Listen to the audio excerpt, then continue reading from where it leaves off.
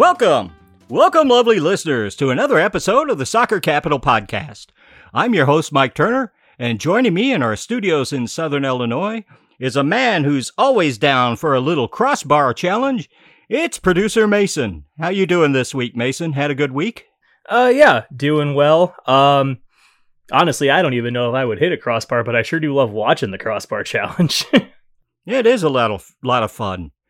It's a lot easier to hit if you watch the professionals do it if they're not trying to than when they do try.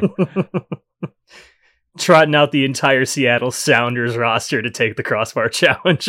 Well, they'd win in a heartbeat. Also joining us this week is a man who says a day with a goal every 20 and a half minutes just isn't enough scoring for him. It's Sean Campbell. How's your week been, Sean? Oh, it's been fantastic. Absolutely wonderful games. Can't wait to talk about them later. You know, it's always a good weekend when you can break a scoring record for a single day. Beautiful. Folks, beautiful games. Beautiful. They don't want you to know this. Beautiful. Fantastic guys out there. There's a reason that we call it the beautiful game. Agents at the door. FBI, open up! Oh, no! Not my safe! That's where I keep my beer! But on to more serious matters. We've got some St. Louis City news, and it's actually big club news having to do with the MLS club as they've signed a new international player. Canadian defender Kyle Hiebert was signed from City too. So what do we know about this Kyle Hiebert guy? Well, I don't know. He sounds like a loser to me.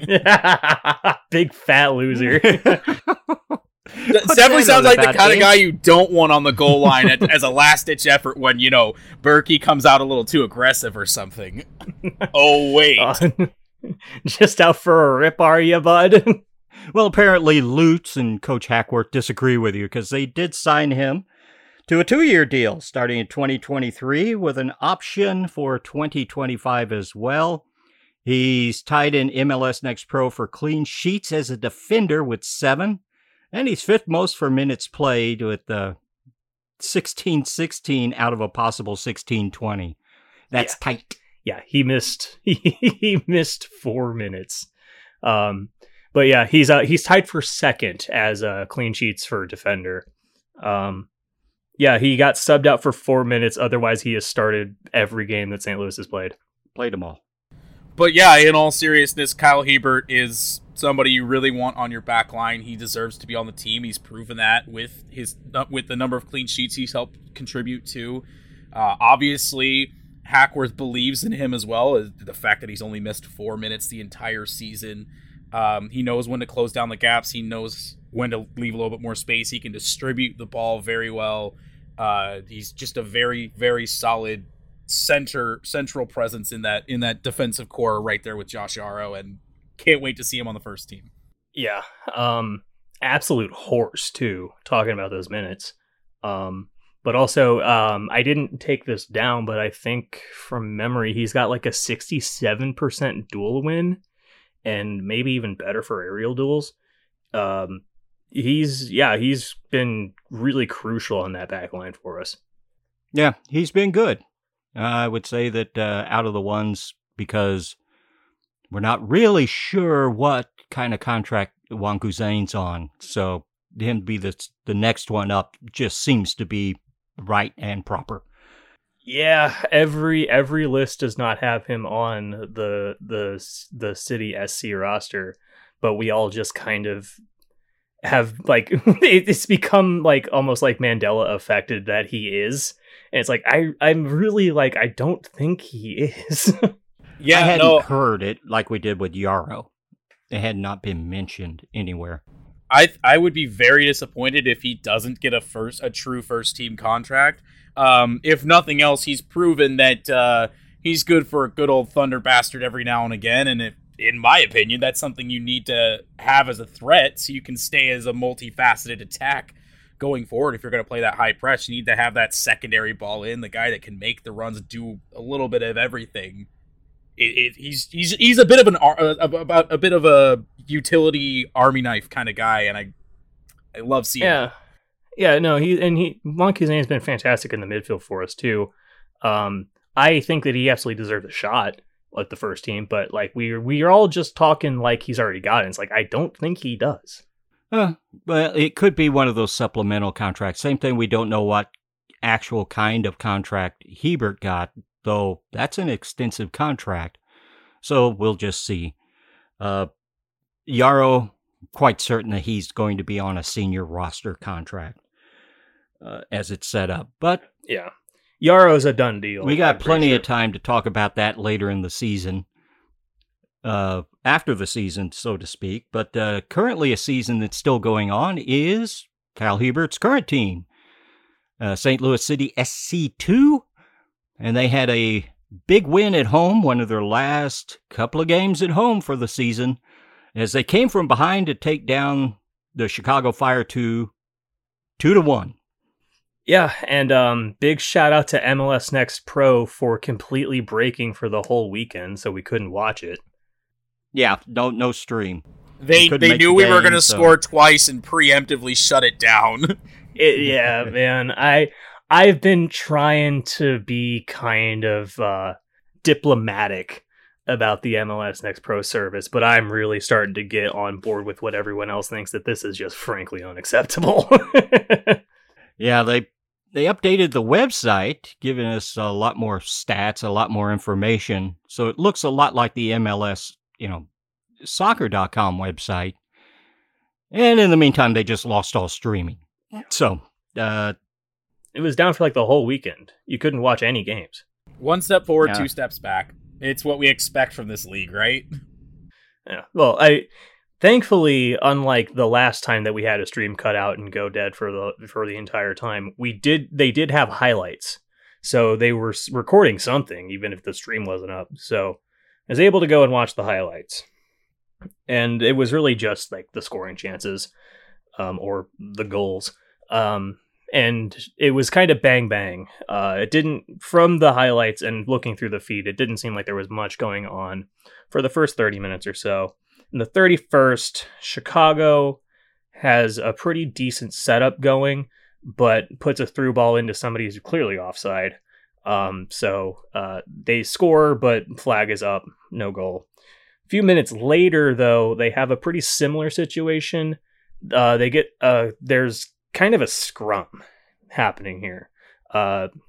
You've got McGrain converging on the ball, Yaro, one of our other defenders, I don't know, and then the Chicago player cutting in.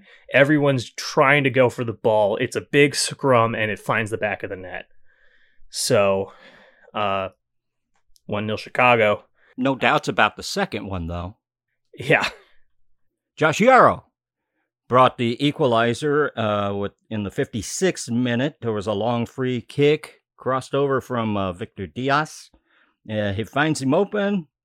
He puts it in, the first goal of the season for the captain, Josh Yaro. Oh, captain, my captain. But also Victor Diaz? Oh, did I say Victor? Yeah. Victor Diaz. You and names, man. Got that phonetic alphabet on the brain this time, right? Yeah. It just happens. Vitor is not really a name that I've ran across a lot in my real life for 50 some odd years. Victor has. It slips out now and then. But continuing on. In the 83rd, finally some relief as there's a give good and go play in the box. The ball ends up with Pompeu. He finds Josh Doling open on the far side. And he gives it a nice little chip shot into the net. Yeah, takes it home. 2-1, and that was our final score in this one. Yeah. We had a debutante in this game, didn't we? Several. But yeah, João Klaus started up front with Doling. I think got subbed off at the half for Victor Diaz, I believe. And then in the second half, we had Thomas Ustrak and Samir Pedro coming off the bench. So they got their first minutes in St. Louis. And Isaac Jensen was there, but he didn't get off the bench in this one. This keeps City 2 ahead of Houston Dynamo Dos for second in the West, tied on points, but with one more regulation win. Do we still have a game in hand on them as well? Yes. Yeah, so we're still ahead on points per game as well. That's a good thing, but it's we're on tenterhooks here. As it's getting really tight in the West with that loss to Tacoma, who's still chewing things up. Yeah, Tacoma's running away with first. It's shaping up to be a tight run race for second, but we're kind of leading that charge. And we're leading it at the start of a big 5-game road trip. And not necessarily an easy 5-game road trip either here late in the season. We only got one game on this road trip that's coming up that's a walk. All the other ones are either teams that are already in playoff spots or teams in playoff contention. I do want to ask, is there really even such a thing as an easy 5-game road trip? No, I was about to say there's no games that are a walkover in the middle of a 5-game road trip in any league. 5-game road trip in the MLS though, so by extension MLS Next Pro, you're traveling literally across the country. A 5-game road is just never a good thing. You never want to see 5 games in a row on the road. Yeah, sure, but like the team that's a walk is Timbers 2, who have won one game. But it's in Portland, and it's in the middle of a 5-game. I wouldn't call it a walk. It's an expected win, but I wouldn't call it a walk. It's a rotation game where the subs get the chance to play. Yeah, and the next game won't be a walkover. That's coming up Sunday against Vancouver. In this one, it's at 4 p.m. Central Time. Anticipating streaming services, but I'm not going to hold my breath, and neither should you. Yeah. Knock on wood. Vancouver's currently sitting 6th in the Western Conference, very much in the playoff race, but not in great form at the moment, however, going 1-2-2 in their last 5, splitting up the shootouts on that.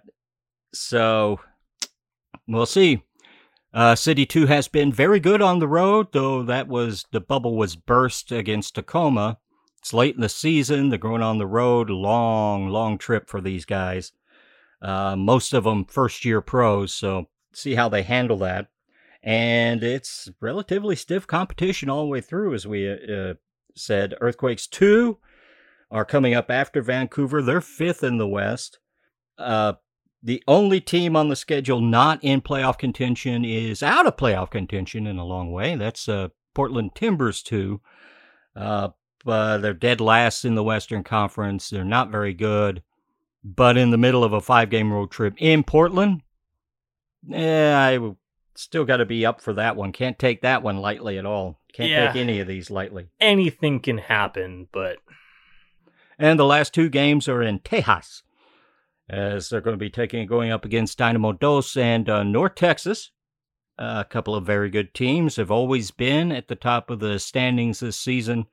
And that's going to set up into the end of the road trip, coming home to play Sporting Kansas City 2 at a location yet to be determined. Quick question about that North Tejas game. Isn't there someone that's going to have to miss that, or did I misremember there being a red card rule? I don't think that it. I know what's happened here. So our last game against North Texas was the first game after that red card suspension rule went into effect, and so it was in the air, but it did not come up. So nobody got a red card in that game, so it won't be affected. Okay, I was just making sure I wasn't misremembering that. Okay. Yeah. No, what had happened was that was the first game against a quote unquote repeat opponent that we had in our schedule after the red card suspension rule went into effect. So it was in play, if you will. But nobody got a red card in that game, so it will not matter. Is that the game Max Schneider got his 5th for yellow card accumulation, had to miss next game? No, he missed that actual No, he missed the Tacoma game. Yeah. Even if it was, he's already missed it. It wasn't a red card. It was just yellow it was, card accumulation of 5. It's not yellow card accumulation. That might have been why I thought that then, because I knew he was going to have to miss a game. It's only for straight reds or double yellows in that game. It's not for yellow card accumulation. You serve that suspension regularly, as Max Schneider did. And one way to keep up with all this is a newly updated St. Louis City app on your mobile device. It almost works now. That's nice. It's always worked for me, except the 4 or 5 minutes to download a 1-minute video, but hopefully this has improved it. But it does have a lot more team information available. It's going to come for MLS Next Pro. That's the one that's really going on right now and has a lot of other information, roster stats, team stats, and the leaderboard of player stats for the squad, and also a section for the academy. So it's pretty nice. It's a nice way to get a lot of information. I particularly like the way the roster is set up, to thumb through to catch all of the players and try to keep up to date with who I'm watching when I'm at the stadium. For the handful that I'm still not 100% familiar with on site. Yeah. I think the roster list has always been there, but the stats page is new. And they changed the way that that kind of reel thing at the top, how it loads their videos. So instead of, like we alluded to, it taking 4 minutes to buffer a 50-second video, you can kind of just play it and it'll start. That has been a big issue with me using the app previously. Also on the app, there was a nice gallery coming from, what was it, the North Texas game. It was a video. You might see some familiar faces. And maybe a familiar logo. That's right. It was on the megaphone that was used by Josh Yarrow to sing "Lead the Team in Happy Birthday" to the St. Louligans supporters group. So that's fun. So exciting, something for you all to look forward to. If you'd like to revisit 3 weeks ago. Or tell your friends. Have them watch. Get them interested. And we'll go ahead and pet all 3 heads of the Cerebus that is the St. Louis City SC Club, and talk a little bit about the academy, because one of their own, Fritz Vollmer, the defender, has been named to the MLS Next All-Star Game. They'll be played Wednesday morning in Minnesota. It's a big honor. There's only 45 names selected between the 2 All-Star teams, and that's out of all the many dozens and dozens of academies that make up MLS Next. So very big deal. This is for the U17 All-Stars. Not every team, of course, with the size of the league, can get a player on the roster. He gets singled out. It's a big coup for the academy to have such a thing happen in their first season in existence. So congratulations to Fritz, and congratulations to everybody around the entire academy for St. Louis City SC. Yeah, and I think actually it's not even like a U17 All-Star. I think it's just All-Stars. All of them? Mm-hmm. Wow. That's lot even of bigger. Players. Oh my goodness. A lot of players. That's a massive is player huge. Pool. Woo! One of 45 out of all of those thousands and thousands of players out there. Yeah, I think to qualify, you have to be a U18 in MLS Next. And under. Yeah, U18. Yeah, gotcha. Wow, that's a big deal. That's even bigger than I thought. It's a big player pool. Yeah, that's singled out. Imagine having to sort through and keep track of all the players. and narrow it down to, here's a handful that we want. Because not every team got one. Not even every MLS-associated academy got one. So, good on him. Just too many. That's a great honor. Yeah. Great honor. And speaking of All-Stars, it's a good time to transition. The MLS All-Stars will be in action for their one and only time this year. That'll happen on Wednesday night at 7:30 Central, taking on the Liga MX All-Stars in a rematch of last year's competition that was so much fun, to be quite honest. It's going to be broadcast on ESPN or Univision if you are so inclined or lucky enough to be able to understand every word of the broadcast. This is one reason to watch this is this year, it's been setting up, it's been coming for a while. MLS is the closest to Liga MX that it's ever been. MLS is always at this level. They haven't played all these all-star games in the past, but at the top level, MLS always had enough talent to fill out a pretty good all-star team. But we're finding out more and more that the leagues themselves are getting closer and closer competitively, though I would have to say Liga MX has a definitive edge and will show it next year in the Leagues Cup. But this uptick in quality in play in MLS was noticed by League President Miguel Arriola of Liga MX, and he was wondering, really talking about how much better and how close the rivalry is becoming. And that leads to something that I'm really looking forward to the match, is what Commissioner Don Garber of MLS and Miguel Arriola of Liga MX are going to have to say when they get interviewed by Taylor Twellman at halftime, which I'm anticipating will happen again this year because it's basically the Don Garber conversation has happened every year in the past. Any other thoughts you guys have about the MLS All-Star Game? I know that a lot of people don't care much about it, but I think that it's fun. And also going up against Liga MX in pretty much the same format that we did last year is exciting. It's a nice twist on an exhibition game like this. And yeah, I don't think it's frivolous and a waste of time. And it's also going to be weirdly competitive and a little combative for an exhibition game as well with this setup. Not guaranteed to go on for the future, but I hope this MLS versus Liga MX All-Star Game can continue on into the future. I definitely want to see these two leagues keep button heads for forever and always, as long as they're both around, because it does give a nice competitive edge to the game that I think some All-Star games are a little bit lacking, but that's just my opinion. I'm very excited about this, though, because it is an All-Star game. I like the fact that All-Star games do have a little bit more of a fun atmosphere. Always a great time to watch. You can really see these guys get out there, just go out and play the game that they love to play, whatever sport they're playing. So I always enjoy watching an All-Star game, and I can't wait for this one. And yeah, I do like that this league, I say our league, has that extra competitive edge, though. And I'm very excited to watch it happen yet again, and I want to see the tradition continue. But enough about exhibition. Let's get down to MLS is in the heart of its regular season.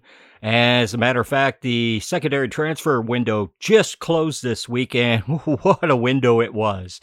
And to give us a list down of some of the big names that were part of it, here's Sean Campbell. Yeah, we had a absolutely monster transfer window, so we're going to go ahead and try to give you just a little bit of a recap of everything that's happened, hit the highlights for you in case you missed those episodes or just joining us and didn't hear us talk about it. So yeah, the window closed, but the MLS can still sign free agent players up until September 2nd, which is the roster freeze date. After that, there's no more transfers or signings until the winter window opens up internationally. Some international windows are still open, though, so you might see more players getting signed away or loaned out, but there may not be a lot of big names coming in the next couple of weeks. Just to hit some of the highlights, we have to start off with our city boys coming in, because those are huge names for us. We got Berkey, Klaus, Pedro, Nilsson, just to name a few of the bigger ones. We also had the absolute monstrous signings out in LAFC with Bale and Chiellini. We had the giant signings in Toronto with Insigne and Bernadeschi. There's also Ache that came in this window to Houston. Lots of huge, well-known international talents coming in. Cucho Hernandez comes in and proves himself as well. Just a lot of actually massive names coming in this window. Yeah, you got Gareth Bale, Giorgio Chiellini. There's just so many to name. You've also got some players that'll be very familiar to fans of the U.S. men's national team coming in back to MLS or to MLS for the first time, don't we? Oh yeah, we have a couple of national team guys. You've probably already heard their names before. Stop me if you've heard it before, but Matt Miazga comes in.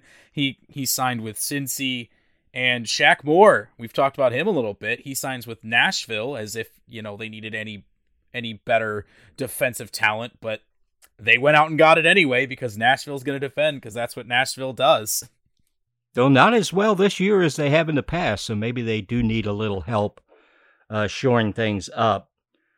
We mentioned some of the biggest names, but there's guys like Christian Benteke, famous from the Premier League, coming into DC United. Canadian Richie Laryea, youngster with a lot of promise, needs some playing time. He's been loaned to Toronto FC. They've been busy. And there's other names out there. There's a lot to mention. But those are the biggest names. And those are just the transfers in. We've also had some transfers out, haven't we? Oh, absolutely. I would be remiss if I didn't mention the out transfers, the absolutely massive signings out from specifically the Revolution with Matt Turner and Adam Buxa signing over in Europe. And then probably the marquee transfer out of the MLS this entire season with Tati Castellanos going overseas. Bit of a loss there for them, and bit is a bit of an understatement for sure. But there's also Diego Rossi ended up signing with Fenerbahce. We mentioned previously that Jack DeVry ended up going to Venezia to join the American contingent there. And then, of course, the young Gaga Slonina ended up signing with Chelsea and then getting loaned back to the Fire for the rest of the season. But a lot of talent going in, a lot of talent going out. The young guys going out and making their big name, across the pond and hoping that they can even more increase their stock. Yeah, Tati in particular, it was like that's a time bomb waiting to go off, right? It was how long are they going to sit and wait to get the fee that they want? And finally they pulled the trigger on him and just sent him off on loan. But that is like one of the best players in MLS. It's gone. Yeah, and you include Diego Rossi being actually finally sold to Fenerbahce instead of just out on loan. You got 2 Golden Boot winners on those leaving the league. But man, look at the talent that came in. We didn't even mention perhaps the most groundbreaking transfer that happened during the window. It was Riqui Puig coming in from Barcelona. He's 22 years old. He started his La Liga career at the age of 19. He was the next big thing for Barcelona. Didn't really kick on for him as well as might have been thought. Kind of got pushed out of the starting rotation, and with their money problems, he was picked as one that they could sell to get some cash back. And they did. Cleared out roster spots for Barcelona. Money spots is really what we're talking about there. But somebody coming in that's still highly rated. Barcelona did not want to get rid of him. He's still got a lot of talent. He'll turn 23 in about a week. He's still young. He's still extremely talented. And a talent like that coming into MLS is a really big deal. And a sure sign of the times, the new times for MLS in the international market. Oh, yeah, absolutely. Big get, especially, I believe they signed, did they get him at a U22 contract under that initiative, or I didn't get to see what kind of deal he was on. Yeah, I'm not sure if it was that or a TAM. It's that one I'm or not the sure. other. It's Yeah. one or the other. I knew it at one time, but so much news pushed it out of the mind. Yeah, we do go through, we do churn through quite a bit of transfer news on this podcast. That is for sure. Another transfer churns through a lot of transfer news. Another transfer that I'm not sure, most people are really going to be up on was the Agata, William Agata and Tommy going to SKC. I think that might have flown under the radar for a lot of people, but they came in and ended up having an almost immediate impact. I'll get into that a little bit more later. But getting into some of the more... one thing about Agata, did you see the look on his face when they ruled his goal was actually good? The smile, the just ebullient joy as he jumped into Peter Vermees's arms. In his weekly column on MLSsoccer.com, the armchair analyst Matt Doyle gave it his face of the week. Perhaps, he said, perhaps the face of the decade. It was really fun to see. Welcome to MLS, Mr. Agata. Absolutely fantastic to see a guy open his account in MLS for sure, and for with that kind of exuberance. I hope for many, many more to come for him, and especially and for Tommy as well, because he also opened his MLS account. But congrats to them. Moving into some of the interleague transfers, we also had Mark Anthony Kaye getting transferred out to over to Toronto FC. They were very big players this window, surprisingly. Well, not so surprisingly. They really needed to make a move. And Julian Carranza gets sold to Philly. That was a bit of a shakeup for sure. On that, but the biggest one, interleague, would have been a former Landon Donovan MVP in Pozuelo, clearing out roster spots for Bernardeschi and the incoming Italian crowd in Toronto.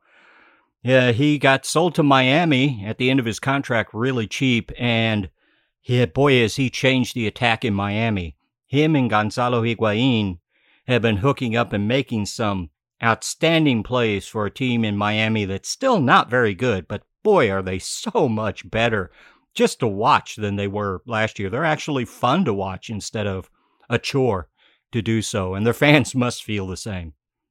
Oh yeah, absolutely. It really is amazing what just getting a player that may not be doing, like a change of scenery. Amazing what a change of scenery or putting them with the right partner player can do for them, for the club, for each other. It can absolutely make or break entire careers in the long run, if you can get paired with the right guy. Look at how Higuain's playing now. He's vibrant and alive. He's making those moves because he's got another player with the talent to pick out what he's going to do before he starts his move and wait for it to develop or be right on it at the right time, whatever is needed. And Pozuelo is just that kind of true number 10 to distribute the ball to still a guy with all the tricks of the trade to score goals in MLS. And Higuain is now looking like the DP player that he hasn't looked like throughout his time here in the States. Didn't Higuain get goal of the week like last week or the week before? That free kick, that absolute stunner, that was world class. Yeah, we definitely see that also working out in the transfer that sent Paul Arriola to FC Dallas. Seeing him working together with Jesus Ferreira has really helped bring him back into true relevance in this league, and Jesus is seeing his goals skyrocket instead of having to compete with Pepe. So yeah, it's just another example of getting the right combination of players can be better than just going out and getting the best player, in air quotes. Now one last transfer to specifically to talk about is a fairly recent one, is Bouanga to LAFC. A bit of a younger guy, but they brought in a lot of players, and I think this could be looking like a signing that they're going to keep him for a while and actually be really trying to sign on for the future and keep their success rolling instead of having a constant up and down roller coaster, Caleb Porter style, season in, season out. Yeah, and looking over it, you got any overall winners and, say, losers from this transfer window? A lot of teams were winners, small winners or big winners. A few that Midland, only a couple that really didn't help themselves. What do you got on that? Let's go ahead and start with the winners, start with the positives here. I definitely think that one of the biggest winners, even though they didn't do a whole lot, was the Columbus Crew when they went out and got Cucho Hernandez. I think his play on the field speaks for itself. I think Columbus really won the window here. Him and Zelarayan have hooked up into a partnership that is just, Zelarayan can make a run for MVP with his goals and his assist, and Hernandez is just making the runs, being lively. The Crew needed that so much, getting the assist, and it's night and day since he came in. He's been so exciting. I believe the word you're looking for that I know you use all the time is vitality in the attack.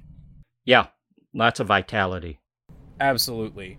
Another winner, even though they're not exactly flying up the table right now, I think DC United did a lot of great things. They brought in a lot of great talent with Benteke. They managed to steal away David Ochoa, Paulson, Miguel Berry. They got a nice mix of transfers within the league from outside the league. Granted, they sent away Julian Gressel, but they really did a lot to improve their standing and their overall player talent.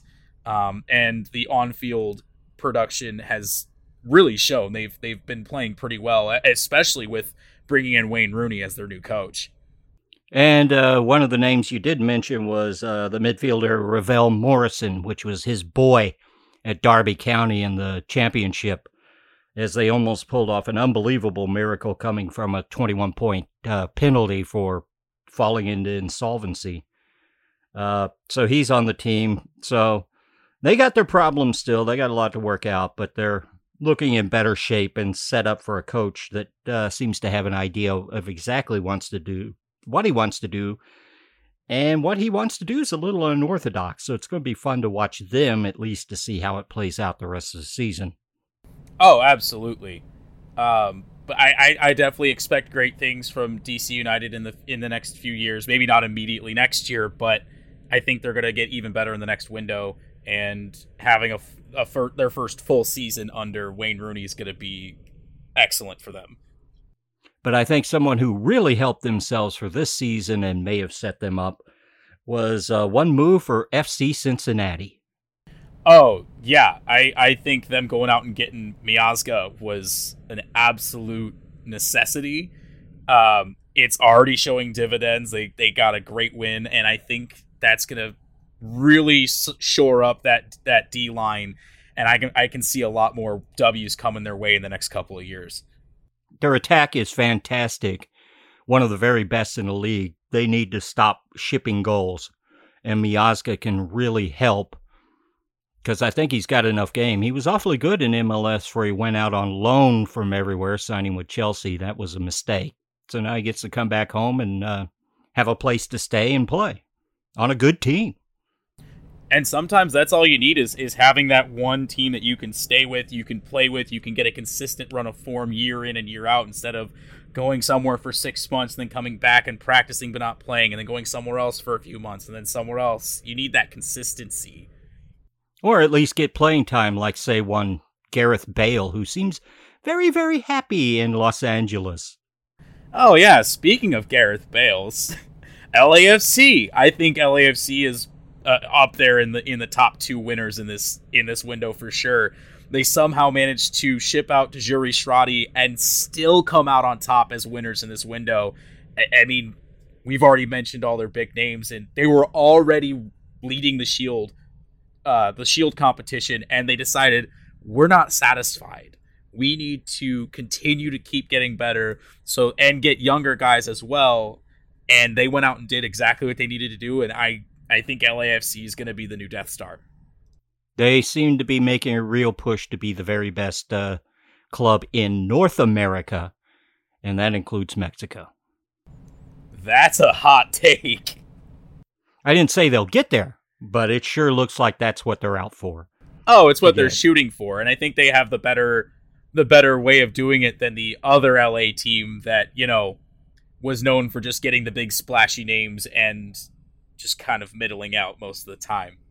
They didn't need Chiellini to come in to shore up their defense, but they had very, very, very good young defenders on that back line. he can come in and show him the ropes and show some of the dark arts he knows that he showed in this week that we'll get to in the roundup.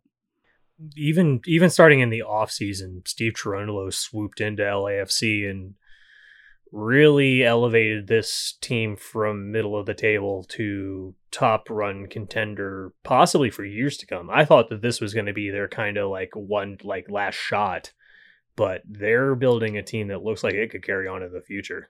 Speaking of teams that thought they were on the way to being the best team in all of North America, Toronto FC's back. Or at least they're trying to be, aren't they? Oh, absolutely. You just look at the names we named above, Bernardeschi and Insigne. And just look at this team in the last couple of weeks and tell me that I'm wrong when I say that I think they were also one of the winners in this window. You can't. You cannot tell me that Toronto was not a winner in this window.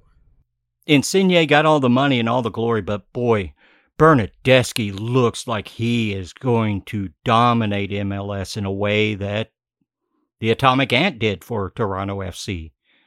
I just see big things happening, and with Insigne, you know you've got somebody that can put the ball in the net. They bring back Mark-Anthony Kaye to shore up the midfield because, let's put it bluntly, for all of the benefits Michael Bradley gives you, he can't run any faster than me anymore. So they needed some help there.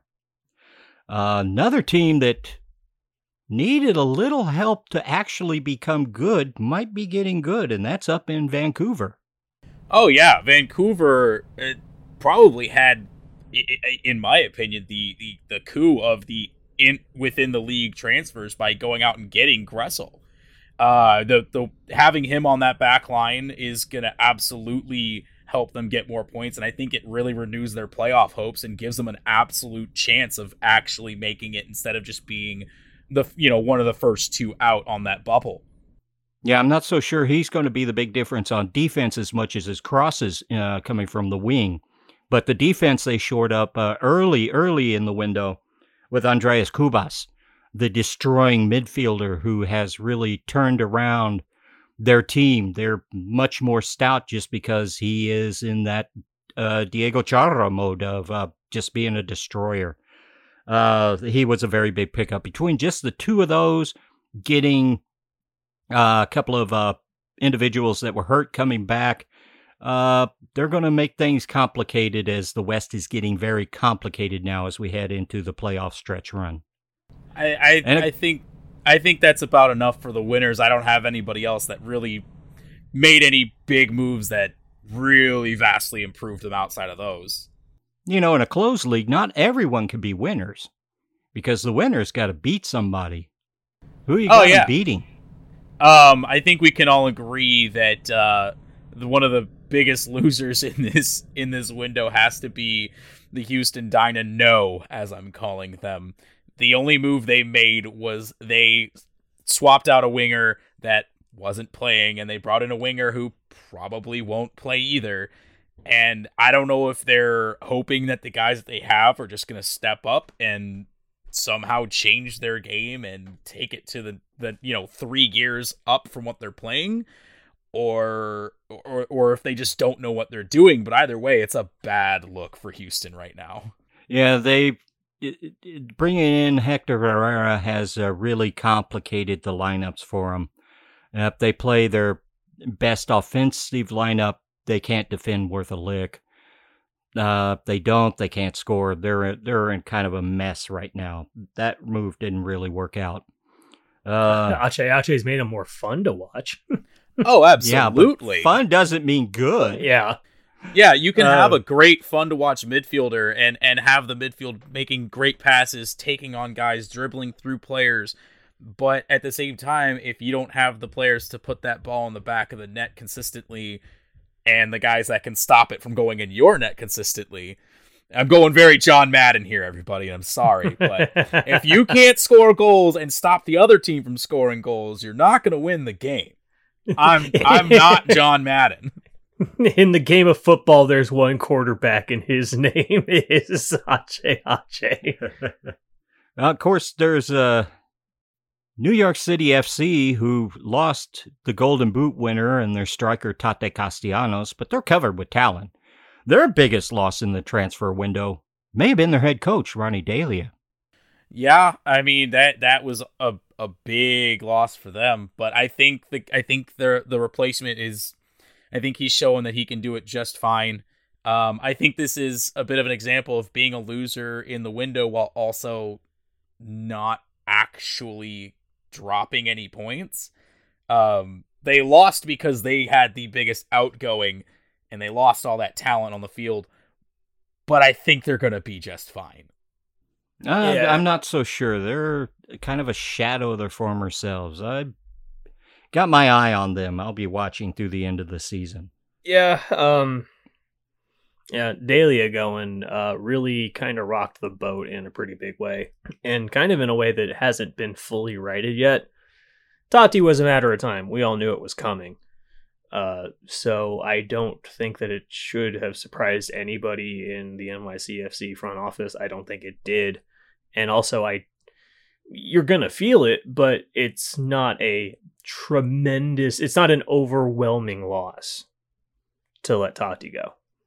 I think it was expected enough that they had a chance to build up a little bit, and prepare for it and get a plan together for how they were going to tackle it.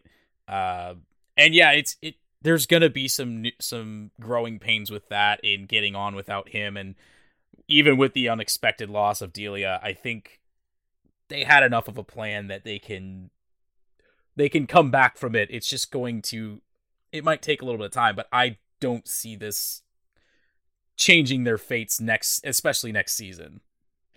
But that's about all I've got. Does anyone else have somebody that I missed as a loser in the window? Maybe Orlando City. They brought in, USMNT player Gioacchini to shore up the attack at forward, some other attacking talent, but they really missed out on left back, center back that they really, really needed. They haven't been playing very well outside of the U.S. Open Cup. Maybe that's going to be enough for them. That'd be a really big year if they can hold on to the playoffs. But right now, I'm not so sure they did need to do the little things to shore them up that certain teams like right around them, like FC Cincinnati and the Columbus Crew did. So they may bear the brunt, and by the time decision day comes around. I think I'd have to agree with that, honestly. They did not improve where they needed to, and they're on that bubble. I think their lack of movement ends up making them one of the first couple out.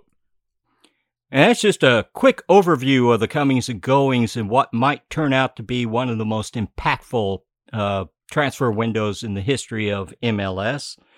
But it was also a very impactful week on the pitch in MLS, as Saturday saw MLS set a record with, in 13 games, 57 goals were scored.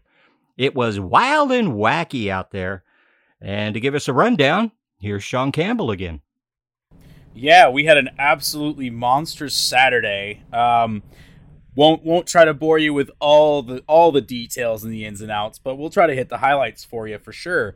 Gonna start with my own little personal, positive moment of the weekend. SKC have an absolute monstrous game and stun the Galaxy 4-2 at Children's Mercy. On the back of a brace of goals from William Agata. Chicharito brings it within one super late, but then Daniel Shalhoub in true Hungarian assassin mode puts a dagger in the game. If it weren't for Bond in net for the Galaxy, this game would have gotten extremely out of hand. It's a little bit too late to be winning games right now. I think we need to start looking towards next season and just accept that piece of splintery silverware. But it's still great to see a win in your home park, that's for sure.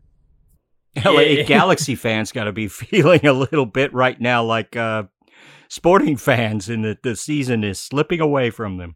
Yeah, for Sporting fans, I think that we are beyond a little bit too little too late.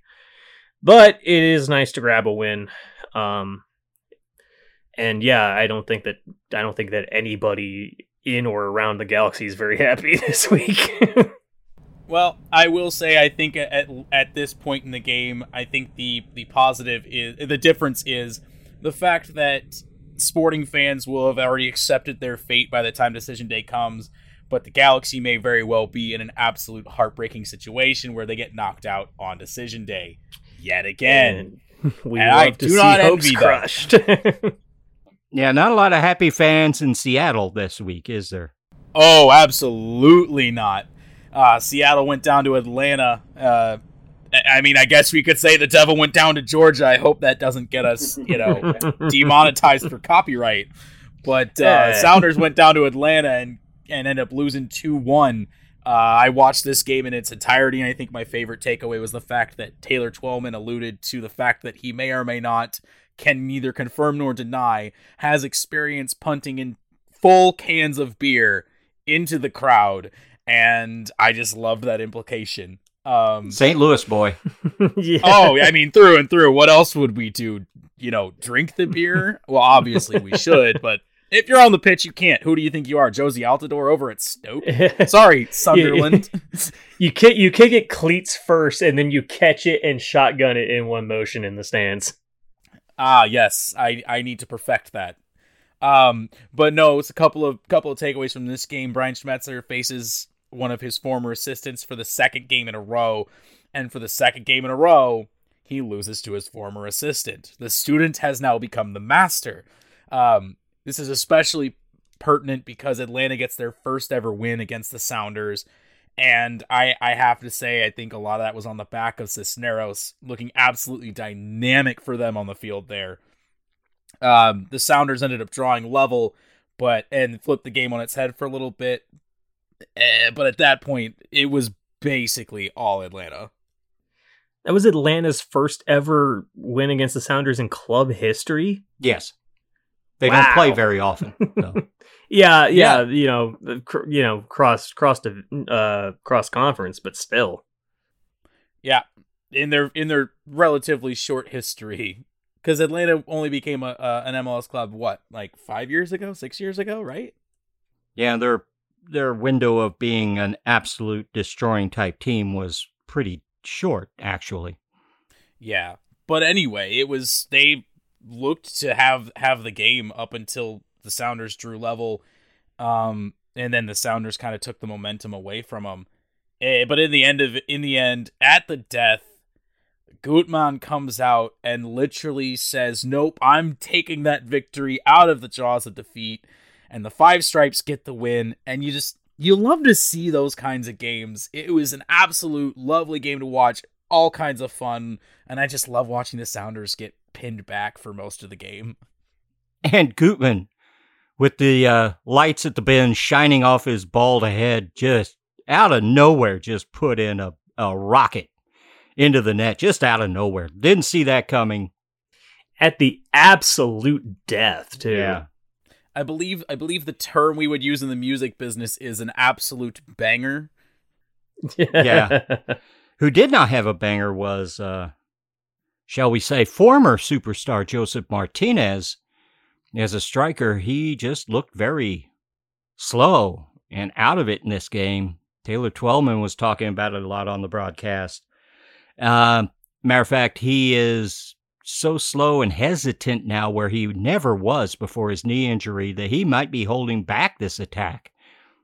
Not to mention Marcelo Moreno doing crazy things at crazy times that no one knows what's going to happen. But, yeah, kind of sad to see. Joseph Martinez seems to have been career really hampered by that knee injury. Hampered was exactly the word I was thinking of. But I would absolutely agree. He looks like he's missing a beat right now. And who knows, maybe he just needs a good off season to get, properly healed and actually take some time to himself and comes back next year to put together another MVP caliber campaign. But that remains to be seen. They get the win, and that's what matters. Yeah, but it always sucks to see somebody playing through these lingering injuries, and you really just got to hope that it doesn't haunt them for their career because, Joseph Martinez was a fantastic player, and you don't want to see a career like that cut short. Well, it always takes an extra year, the season you're hurt plus another year to come back from an ACL. He got hurt very early in the season 2 years ago, but he had complications and going back in and having it done again and again. We'll see. Knee injuries on athletes are always a serious, serious problem. Just look at Gale Sayers.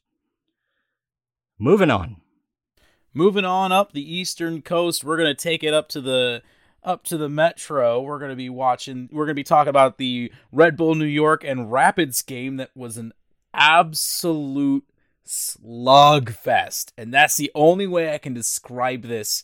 Outside of, remember that comment a couple weeks ago from I can't remember which coach it was, but he said they went out there and defended by absolute little boys. Yeah, no, this first half was a great example of how not to defend. So for those of you that have kids that are listening from the No Nap City crew, show them that first half and tell them don't play like that.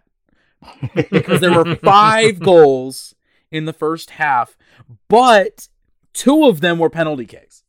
And that is the kicker for me on how not to defend. Abubakar ends up getting shown straight red that for Dogso that gets turned yellow for one of those PKs. I think it should have stayed red because I think it was Dogso. He straight up gave a shove and pulled his hands back real quick and hoped the ref didn't see it. But it's in the past at this point. Coronel ends up doing his best Scott Sterling impression at some point to no avail because the rebound ends up getting knocked in behind him. But more importantly, that attacking trio for the Rapids of Barrios, Zardes, and Rubio just had a monstrous week, the 3 of them. Absolute monstrous week. And they just looked so good. They synced so well. They really clicked on the pitch. Later in the game, we actually had a pitch invader. Someone came onto the field, and at the same time, I was also noticing that Luquinas was not wearing a number at that point. What happened with that? I only saw the highlights for this, so I don't know what somewhere happened. In the action, somebody pulled his number off his jersey. Oh, they just straight ripped it off? Yeah. I don't know who it was, but if I had one guess, I'd say Lalas Abubakar. Oh, that makes total sense. Like what? They didn't iron it on all the way, so he just grabbed a corner. Don't know, but yeah, that's the announcers made mention of it. It got ripped off. This is what I get for watching highlights and not watching games. I don't get that greatness. They're taking away your number and giving you a name. Does that mean we can start calling him Gloria? Because I think they got his number. I cracked myself up. At least you cracked somebody up. But anyway, these are a couple of really historically well known for their defense. Haven't been lately. Just clocked out. They've been pardon my French, but it seems like the last year or two, these two clubs have been very balls to the walls, high octane, full force scoring. One thing that's happened is for the Rapids is their coach Robert Frazier has made a formation change, put him in something more of a 4-4-2 or more traditional with Zardes there, and they're now scoring goals where they couldn't before, but they're having trouble stopping goals. But unlike the LA Galaxy, they can actually score more than their opponents do all of a sudden. So they're someone to watch in the Western Conference. Yeah, but the defenses were real 5 p.m. quitting time. Oh yeah, it was an absolute mess. That's the only way I could describe it. But moving along into the second game of the week for the Rapids, that was a midweek game. This one was the weekend game, and the trio keeps at it. It ends up being 4-3 Rapids over the Loons. And Zardes with a hat trick. Rubio gets a goal. Barrios gets an assist. This is Zardes' second hat trick of his career, and his second hat trick against the Loons, specifically. He owns Minnesota United. There's no ifs, ands, or buts about it. Almeria, though, on the other side of the ball, just...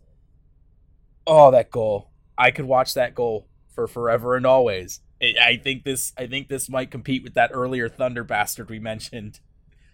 Oh, man, it was so great. But their goalkeeper, Dane St. Clair, who started off the season just phenomenal, has tailed off a bit coming back to earth. He's had a couple of rough patches the last few games.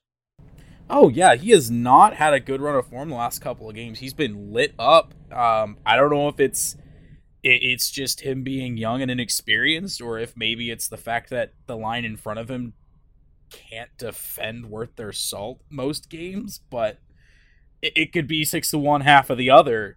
Either way, I think he's going to bounce back, use it as a learning experience, and hope and pray that he can keep them in contention, because I really don't want to see a talent like that get discouraged by a couple of bad games, you know?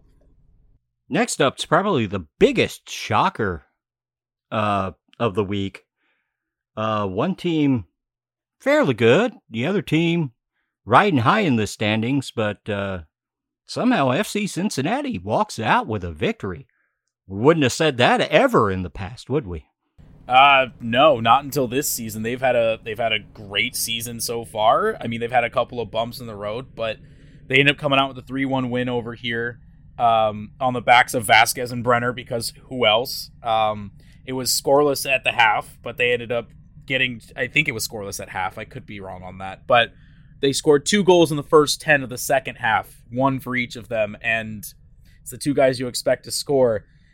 Brenner, early in the first half, had a chance where he does his best Diego Maradona impression, and VAR that we have now that they didn't back in the day of cocaine-fueled scoring fits,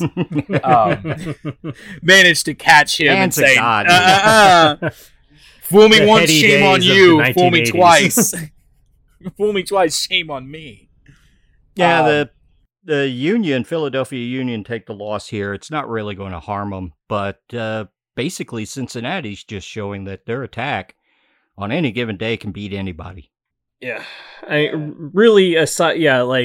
aside from that, like, man, I watched this game, and it's my cross to bear. I always watch the worst games. This game was a slog.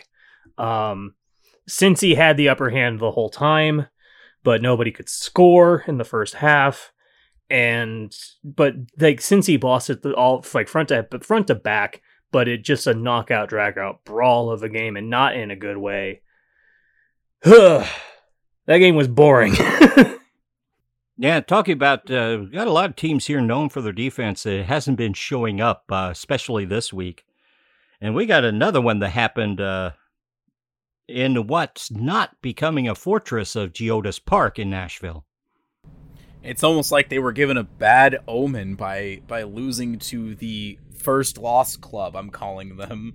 Nashville loses 3-4 to Toronto FC at Geodis Park, and the difference maker, the game winner in this one, is Insigne's first, and with his new club. That's the difference here. That and the fact that Nashville couldn't score to save their life. They couldn't finish a chance to save their life. But I would be remiss if I mentioned this game without mentioning that absolute stunner of a late penalty, of a late corner. Hani Mukhtar puts in an absolute beautiful swinger right onto the head of Walker Zimmerman, who does exactly what you expect Walker Zimmerman to do and goes up for it, heads it down, buries it, and that's a goal. Yeah, that was a gorgeous. Yeah, that one was gorgeous. It also took like 3 minutes of VAR review, didn't it? I think they were looking for offside at that point, and I'm not sure why. It was not offside. It didn't. I think they were doing that just just because they needed to check their bases. But granted, I think it was more that they thought that Walker Zimmerman might have fouled the defender or like tried to climb the ladder or something, which he also didn't really do. Oh no, Zimmerman that was a dominant in the air. Yeah, dominant in the air. Yeah, he's tall. He's got like a 20-inch vertical, man. But yeah, it was an exciting game, and Nashville's defense seems to be falling apart to the point where they are now losing, but in high-scoring affairs as opposed to losing 1-0 or, drawing 1-1, which is a vast change from what we saw from them last year. Vast change. And not necessarily for the better. Been a vast change in San Jose since they changed coaches earlier this year. They're playing much better, and they had a hell of a play in this draw with Austin, didn't they? Oh, absolutely. Bringing a new coach, bringing a couple of transfers like a Bobasi in the offseason. They managed to knock out not just a draw, but a 3-3 draw with Austin. Austin, the team we've been singing the praises of all season.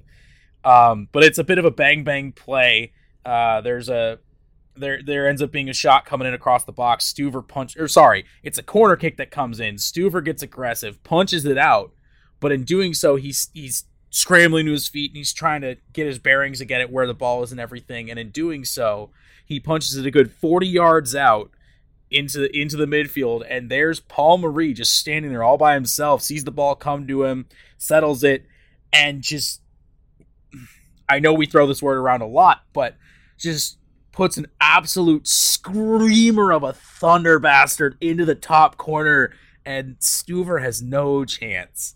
Man, the fullback said, "Wham bam, thank you, ma'am." I'd like to say I saw it, but I didn't see it. I just kind of inferred the trajectory. It's so hard. What a shot! What a shot! Thank Mike, you, sir. May I have another?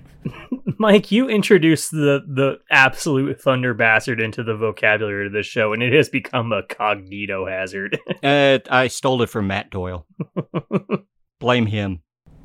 Well, Matt, if you're listening, thank you. We're going to continue using it. Austin didn't let that goal ended up putting the Quakes up and ahead, but Austin didn't let that last very long. Ethan Finley comes in, does the work on the wing. He's just an absolute force out there. I can't deny it. Puts a beautiful ball in. Driussi making the late lung pumping run and just absolutely buries it on the first touch. Everyone, more and more people are saying it. Driussi's having an MVP candidate career. Or people are trying to catch him, and he just keeps doing the job. It's almost like we called this early in the season, and we totally called it. Oh, wait. But what I want to talk about, though, most importantly, is the last Austin goal. Because I've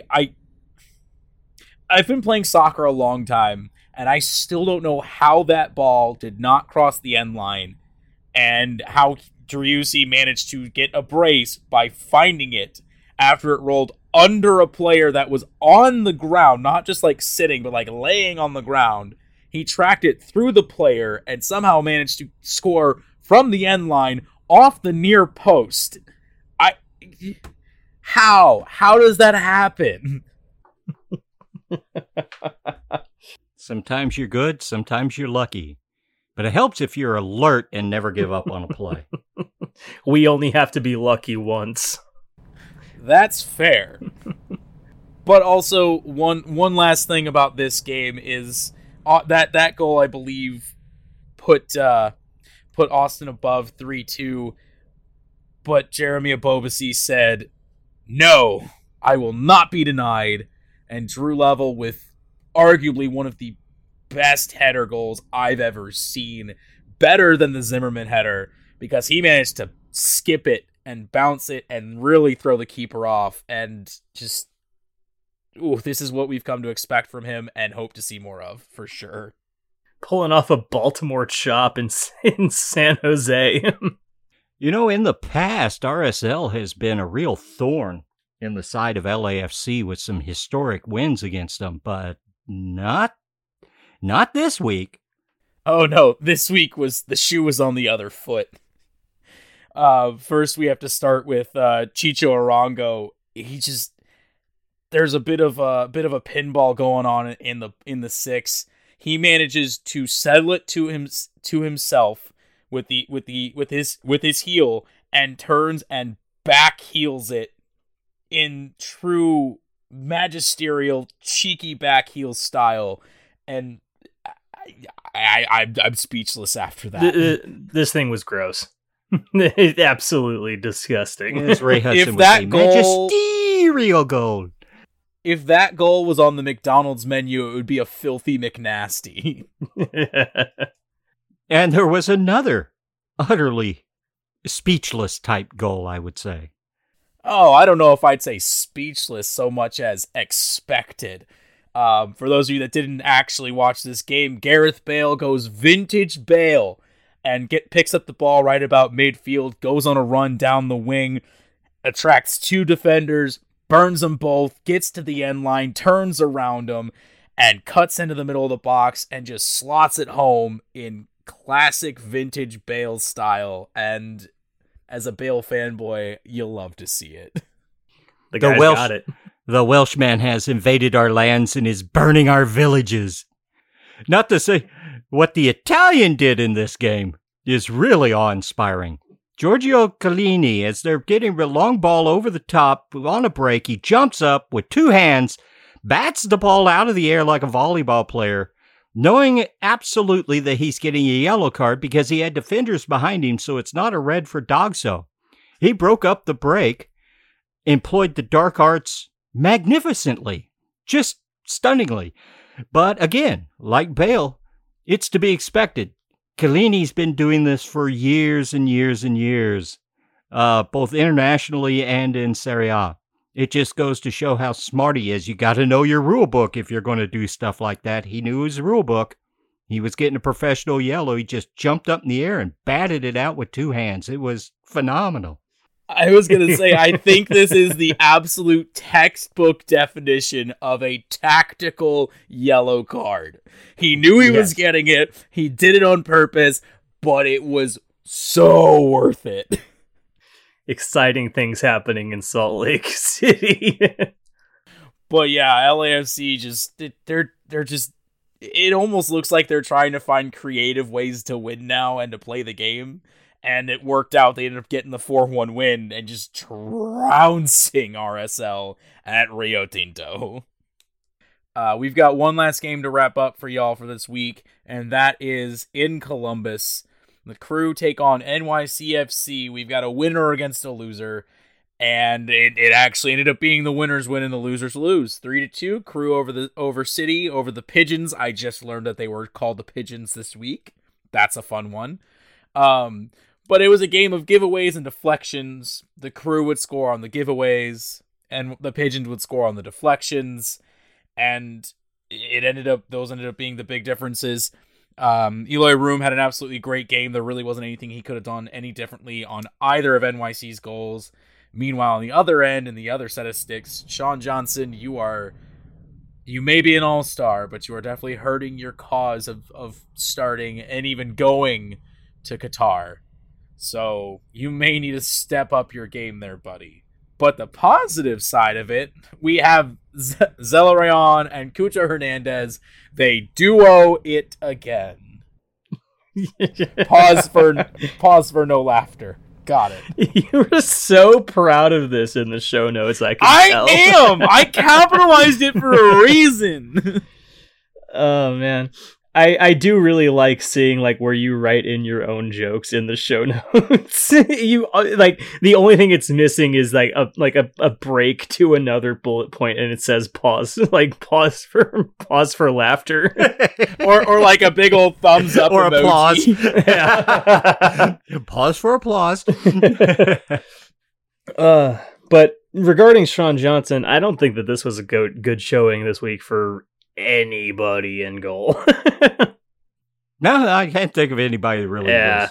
Defenses were leaking like a sieve. Goals were going in like I mean, if we're going Yeah. strictly off of numbers, I mean, Crépeau had a bad game for Crépeau, but that doesn't mean it was a bad game because Crépeau is just kind of like next level at this point in this league. Top 1% removed to normalize results. Outlier. That's the word you're looking for. In so many words, yes. That's about all I've got for MLS this week. Did anyone have anything that I missed? No, we didn't talk about the Chicago Fire, so we did get an email from our friend Tio Luis thanking him for the shout out every time we talk about the Fire. But So sorry, here's your Luis, one this week. we didn't talk about the Fire, so no shout out for you this week. Yeah. Although, wait, congrats. no, we just Chicago did. beat Charlotte. Oh, we Yeah. already gave him the shout out by saying we weren't giving him a shout out. Oh no, what are we gonna do? No, I always love getting the listener interaction. So please do interact and give us questions. Give us something so we can give you a shout out. I would be more than happy to say your Twitter handle, your actual name. Heck, I'll even put your phone number out and give you an endorsement. I don't know. Just I want listener interaction. I love talking to you guys. Yeah, you heard it here first. Sean will dox you. All right. Hey, no. I didn't say talks. Just whatever you want me to put out there, I will gladly say it unless it is problematic. Yeah. Anyway, thanks for listening to the Soccer Capital Paradox. Yeah, I think this is a good time to wrap this up. And I think I've had enough silly fun. yeah, I'm your host, Mike Turner. I'm your producer, Mason. And I'm your cave-dwelling hooligan, Sean. And we're very happy you've been listening. We're the Soccer Capital Podcast. Bye for now.